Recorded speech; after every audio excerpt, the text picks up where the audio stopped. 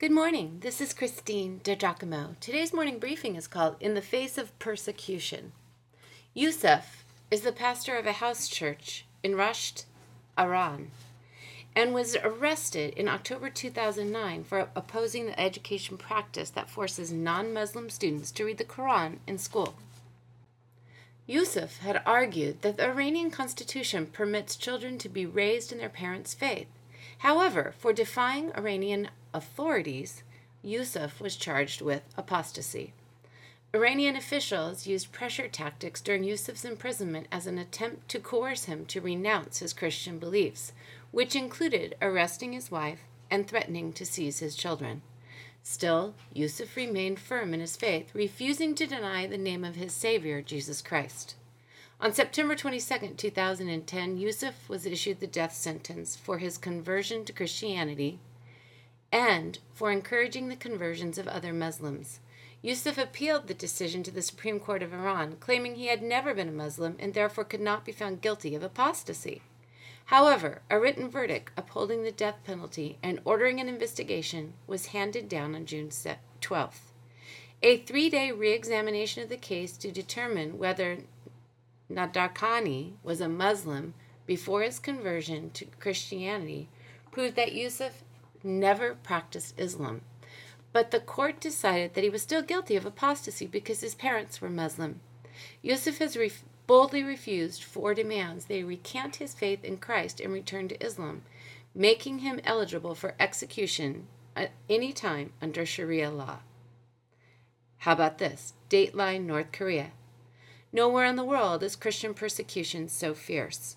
Christians have to hide their faith. Christian parents can't even share their beliefs with their children until they are old enough to understand the dangers. Owning a Bible could get you killed or sent to a harsh labor camp. In 2010, hundreds of Christians were arrested. Some were murdered, others sentenced to labor camps. Despite the risks, the church is growing. There are an estimated 400,000 believers. In Eritrea, as many as 2,200 believers remain in prison for their faith, while at least 13 have died under the harsh incarceration conditions. It remained very dangerous to be a Christian in Somalia in 2010. At least 8 Christians were killed and a quarter of all Christians fled the country. The few Christians are heavily persecuted and must practice their faith in secret. In Nigeria, the forceful implementation of Sharia, which again is Islamic law, in 12 northern states remains a huge challenge for the church. In 2010, were continued attacks on Christian communities.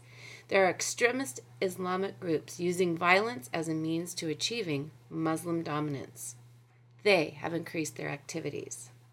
I could discuss Afghanistan, Iraq, Yemen, Indonesia, China, and many more countries where it is dangerous to be a Christian, but this will suffice for now. Paul encourages the Philippian believers who are facing and sure to face more persecution to stand firm. Take a look. Whatever happens, conduct yourselves in a manner worthy of the gospel of Christ. Then, whether I come and see you or only hear about you in my absence, I will know that you stand firm in one spirit, contending as one man for the faith of the gospel, without being frightened in any way by those who oppose you. This is a sign to them that they will be destroyed, but that you will be saved, and that by God. For it has been granted for you on behalf of Christ not only to believe on him, but also to suffer for him, since you are going through the same struggle you saw I had, and now hear that I still have. That's Philippians 1, verses 27 through 30. What does it mean to conduct ourselves in a manner worthy of the gospel of Christ? To live so as to honor the name of Jesus. To love so as to draw folks to Christianity. To subjugate our own needs for the needs of others. And yes, to stand strong in the face of any Christian intolerance. In the West, it is pretty easy to be a Christian, at least for now. So how should a Christian in the United States contend for the faith, as Paul said? First, know that America is no longer a Christian country. Many of our young people have never heard the gospel of Jesus Christ. In fact, many have been influenced to think that Christians are just ignorant, uninformed, weak people who need a crutch, and perhaps even ought to be pitied. If they have not gotten that message by the time they graduate from their public high school, our colleges will certainly set them straight. The halls of academia are anything but favorable to the cause of Jesus Christ. How then shall we live?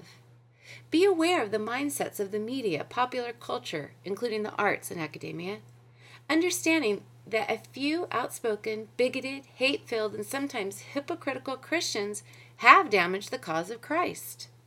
Know what you believe and be ready to back it up with solid information. Scripture says, always be prepared to give an answer to everyone who asks you to give the reason for the hope that you have, but do this with gentleness and respect. And Christians, pray for your brothers and sisters who are being severely persecuted simply for trying to follow Christ.